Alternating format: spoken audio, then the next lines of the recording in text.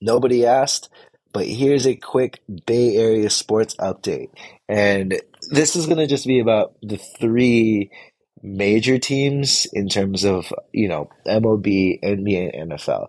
I'm only going to cover these three because right now those are, I think, the most hot topics for me as a Bay Area sports fan. Let's knock out the Giants. And the reason, let's just knock out the Giants. Just want to talk about last time I mentioned the whole Correa fiasco and how I feel about Zadie and what's going on with the team.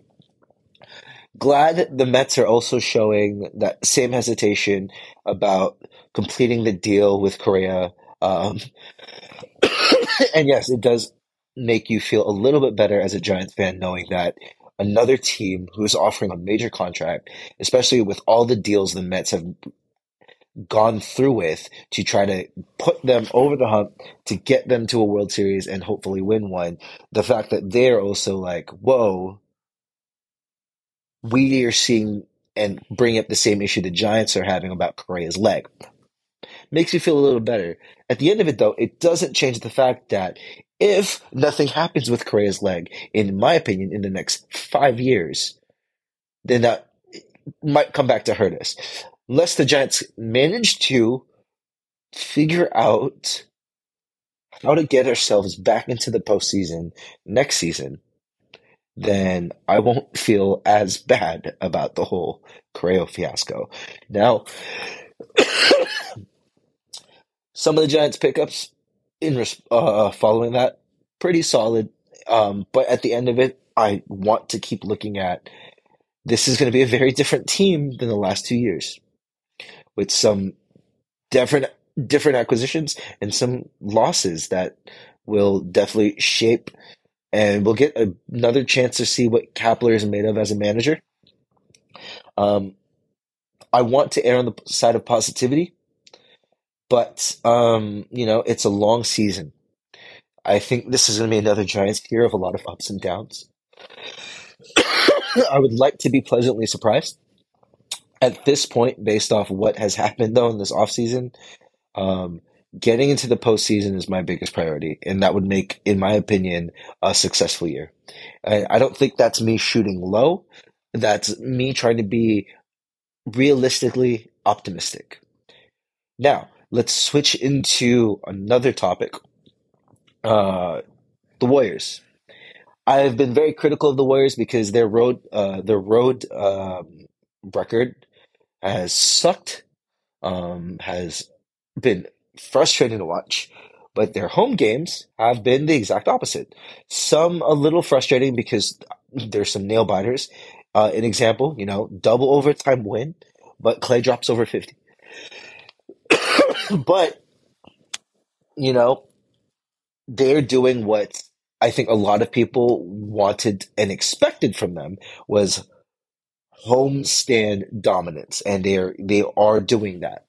They are undefeated at home in this current homestand with Steph Curry still out, with me being very critical of how terrible they are on the road, and that, they were under 500, and that, hopefully they could manage to get a couple games over 500 and really start making a push for, that eight seed slash, some play-in spots, to just get into playoff contention. And, they look like they can get there. Jordan Poole is playing well. Unfortunately, my criticism of him is only plays well when he starts. And he's living up to that, but that's troubling. Clay, Clay did Clay things. Um, it has been doing Clay things. It can still get a little streaky at times with the shot, but definitely better than where he was when he was in a huge negative slump and everyone was critical of him. The role players are starting, and the youngins are starting to get closer to where I think we need them to be. And that's great. Kuminga's made some great strides. DiVincenzo isn't as frustrating. to see on the court. You're starting to see that impact on both sides, which is what we wanted, because he was signed in response to Gary Payton not being signed. So after the loss of Gary Payton, we need someone who could, still help on defense in the perimeter, and DiVincenzo's been kind of off. But it's a little bit better now. It's a little bit more consistent. But more importantly, what Gary Payton lacked in shooting, DiVincenzo seems to be finding that stroke a little bit better. Um, then you have, oh boy, oh God, what's his name? I cannot think of his name right now. Hold on, I gotta look this up because I know who I'm trying to say, and his name is escaping me right now. Ty Jerome. I have been loving me some Ty Jerome. Now his game the other night against Atlanta wasn't amazing, but I do like the spark he provides due to earning his minutes. Moses Moody hasn't been as amazing as I liked, but I still think he's going to be a great contributor down the stretch. I've been loving the Patrick Baldwin runs. Dude looks like he is hungry, and he knows that when his number is called, he's got to go out there and do his job, and he's doing it. I really like him for the future. James Wiseman is an interesting one for me, and I say that in a way where I wonder if we made the mistake drafting him, only because I don't think the Warriors are designed to utilize him properly.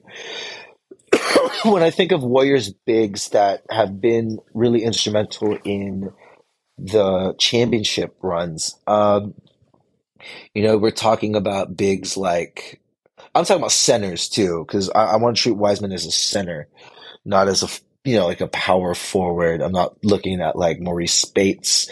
I'm not looking at Jermaine O'Neal. I'm not looking at those players who are really like a four, but might have slotted into five depending on the type of um, you know, play they were going for at the time. I'm thinking of, like Andrew Bogut. I'm thinking of that kind of player at five. I'm thinking that, and like Looney, where you're not really asking them to do a lot of scoring. What you're asking them to do is rebound, be a presence in the paint, shot block, and pass when necessary. You're not really looking for your shot. You take it when it's there, but you're not really utilizing your skill set as an offensive weapon. I think James Wiseman is too skilled, and I say that in terms of like he seems more like he can be a finesse player down low, because of his length and his athletic ability, and I think he's got a lot more agility to him than we know at this point because of injuries. And he can stretch it. We don't ask him to stretch it, but he can. And I'm looking at him and I'm thinking when we use him, it's like we want him to use it within the offense, but I think he's the kind of center player who could actually command the offense on another team. So asking him to only set screens and roll, I think he could actually be a really solid post player, but we don't really feed him like that. Um, so it's interesting to see that I think the Warriors might actually be hurting James Wiseman at this point. I'd like to see myself be wrong, but I think, not to say it's not a good fit, but I don't think we've had the best success with, centers who actually could probably be the center point of a team's offense rather than, being just like a cog in the piece. We've notoriously been great at, death lineups, small ball lineups where we're not really relying on a true center. And James Wiseman was brought in, and that dude is a true center, but can stretch to the four, in my opinion. He can be a stretch center, if you want to call it that. Um, the dude has the potential to be a great piece. I just don't know if it works well within the Warriors offense. And I feel bad for the kid because I know he wants to be great. I think he's learning a lot of really great things for his future in the Warriors, because of the organization, because of the people he's around, though. So that's beneficial. But I think in terms of developing him as a player, as the best center he could be, don't know if it's going to work out with the Warriors right now. At least not with this current team and their current aspirations. That being said, focusing on the good, I got to give it to the Warriors. If they can go 8-0 on this homestand, that's a huge bonus for me. Especially, knowing that like they're not they're not playing with Steph. Wiggins is still out, and they're still managing to do this. This is amazing to see. This is a great time for those youngins to get their runs and start finding their game. My worry is when the team is healthy, you get the starters back. Do we see that regression because they're losing a lot of their significant minutes? I mean, Anthony Lamb's playing 33 minutes right now. Ty Jerome's got 22. Like, that's not going to be normal, in my opinion, when the starters are back. And as I've mentioned before many times, Jordan Poole, when he is not starting, can he be this type of player? Because he gets still a significant amount of minutes, especially during crunch time, because he's proven in the playoffs that he deserves that. He deserves to be there. But can he do it now when everyone's back? Because that's the problem. He is a starting point guard or guard, but and he plays like one when he does start, but when he is coming off the bench to possibly be a sixth man of the year anchor, he does not play like he should be starting. So that's the Warriors for me. I'm obviously going to have another update at some point. Now let's go into the 49ers. Oh, man. Gotta love me some Brock Purdy. So many good things. That defense was frustrating to watch. The Niners looked really vulnerable. Nick Bosa was not getting the man. I credit the Raiders offensive line for what they did. Oh God, what was their quarterback's name? Because gotta give him his flowers, because of what he was able to do against the Niners D in replace of Derek Carr. His name was Stidham, right? Yeah, Stidham. Dude looked good. Dude looked like he was the quarterback for the future. Like next season, with the way it looks, if Derek Carr isn't the Raiders starting quarterback, Stidham might be. I mean, yes, he threw two interceptions as well, but you know, he helped put up 34 points against the arguably best defense, and the the Niners won it off a pick under pressure. Not exactly his fault. I mean, he got hit right as he was throwing. That affected him. That was Bosa there for that. So, it's not exactly his fault there because he got hit as he threw. I don't think he was completely aware of the hit at the time that his own man was going to get pushed into him. And that ultimately cost him the game. But either way, in my opinion, compared to Derek Carr, Stidham looked better. Stidham did not look like a rookie QB. He looked situationally aware in the pocket. He was finding his men open in stride. Yeah, he was good. He led the Raiders in a way that I didn't see Derek Carr really do most of that season for the Raiders. For the Niners, though, this was a good game in terms of seeing the Niners have to win and do it more, do it with the offense. I'm sorry. Do it with the offense because special teams was okay, good, but Robbie Gould missed his first game winning field goal. So that was, a hindrance there. And then defense, like I said, defense gave up 34, which is uncharacteristic in this 9-game win streak for the 49ers. And then you look at the offense and there's like, okay, offense has to win it. And that was, I think, a big question for some people wondering is like, well, if it came down to it and the defense wasn't holding, could the offense do it? And the offense did. Now, I did have some issues with, once again, red zone issues of making sure we get 6 or 7 instead of three, because that would have made this a more comfortable game for the Niners. We did have to settle for some field goals, and that was frustrating.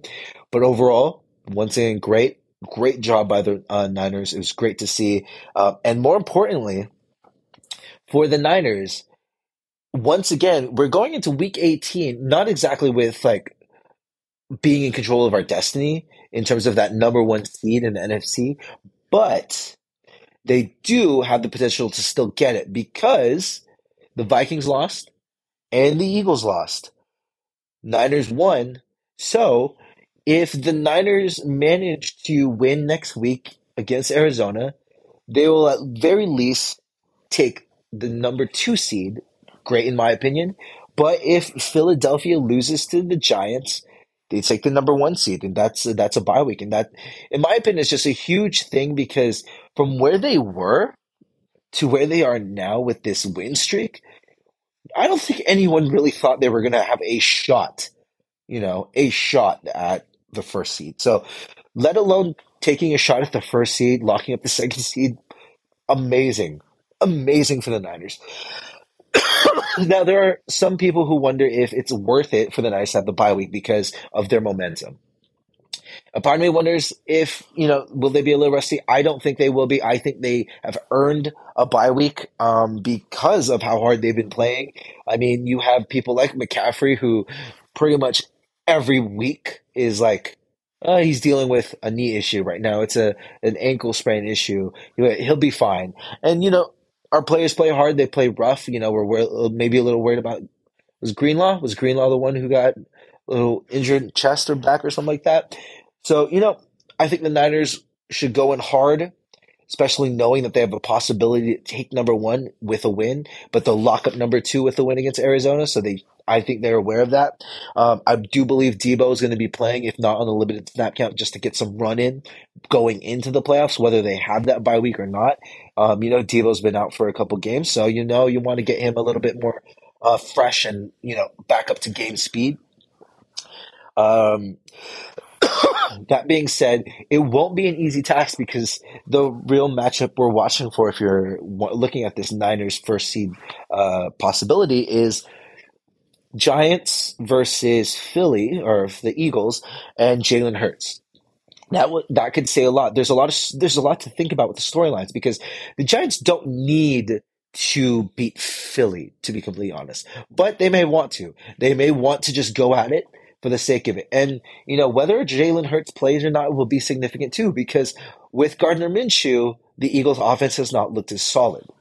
Minshew's been costly with turnovers or just taking care of that football. So Jalen Hurts hasn't had that many problems. Jalen Hurts has arguably been an MVP candidate. Do I think he's going to win out of the MVP this year? I do not. I think Mahomes might be your front runner at this point, but Jalen Hurts is definitely deserving to be in that conversation, and is crazy to think if you don't think of him as a possible MVP candidate, you're insane. But if he plays, that changes things. If he doesn't play, I think Giants can win it, whether or not they want to go full into it or not. But if Jalen Hurts does play, I believe the Giants need to come with their A game to take them because Jalen Hurts is that important to that team with his ability to command the offense, but more importantly, his running ability. In my opinion, he's the second best running quarterback that isn't. Um,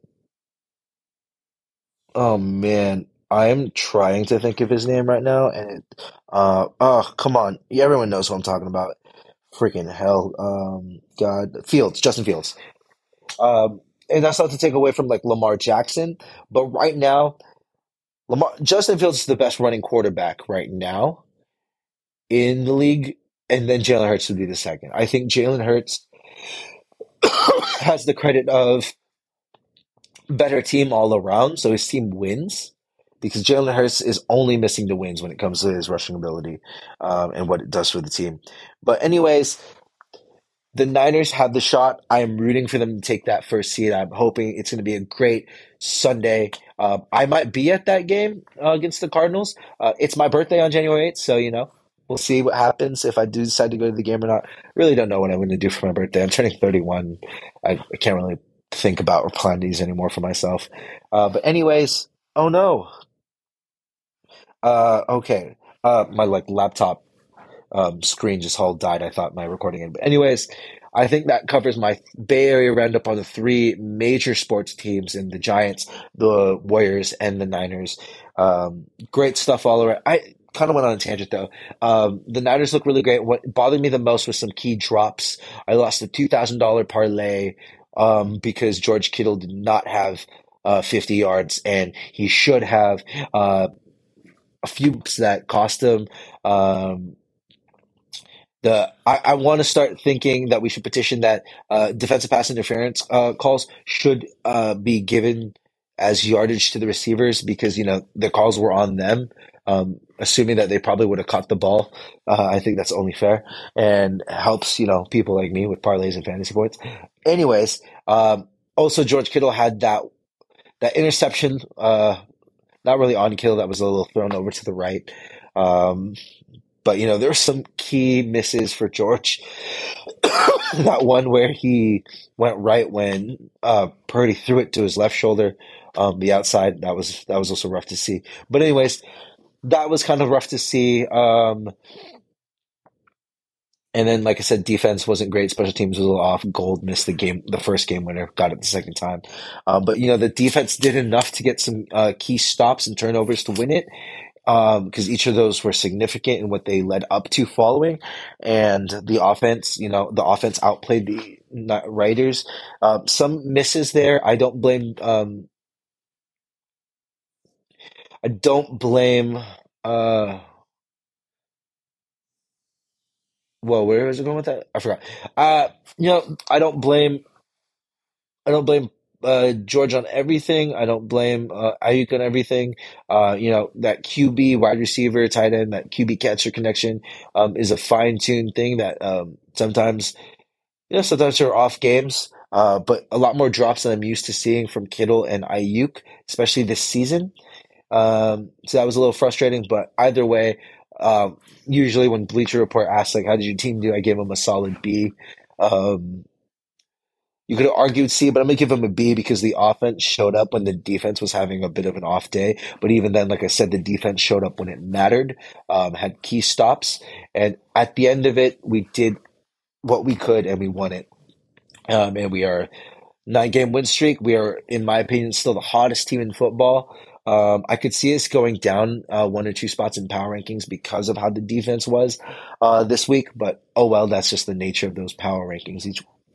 And I will look forward to the end of the season. Week 18 is going to be a fun one. Anyways, that says wraps it up. It's been a interesting ride for Bay Area sports. Um, I don't want to talk about the Sharks. I'm sorry. Uh, they be in the Sharks for me right now, and you know what that means if you're a Bay Area fan or a Sharks fan.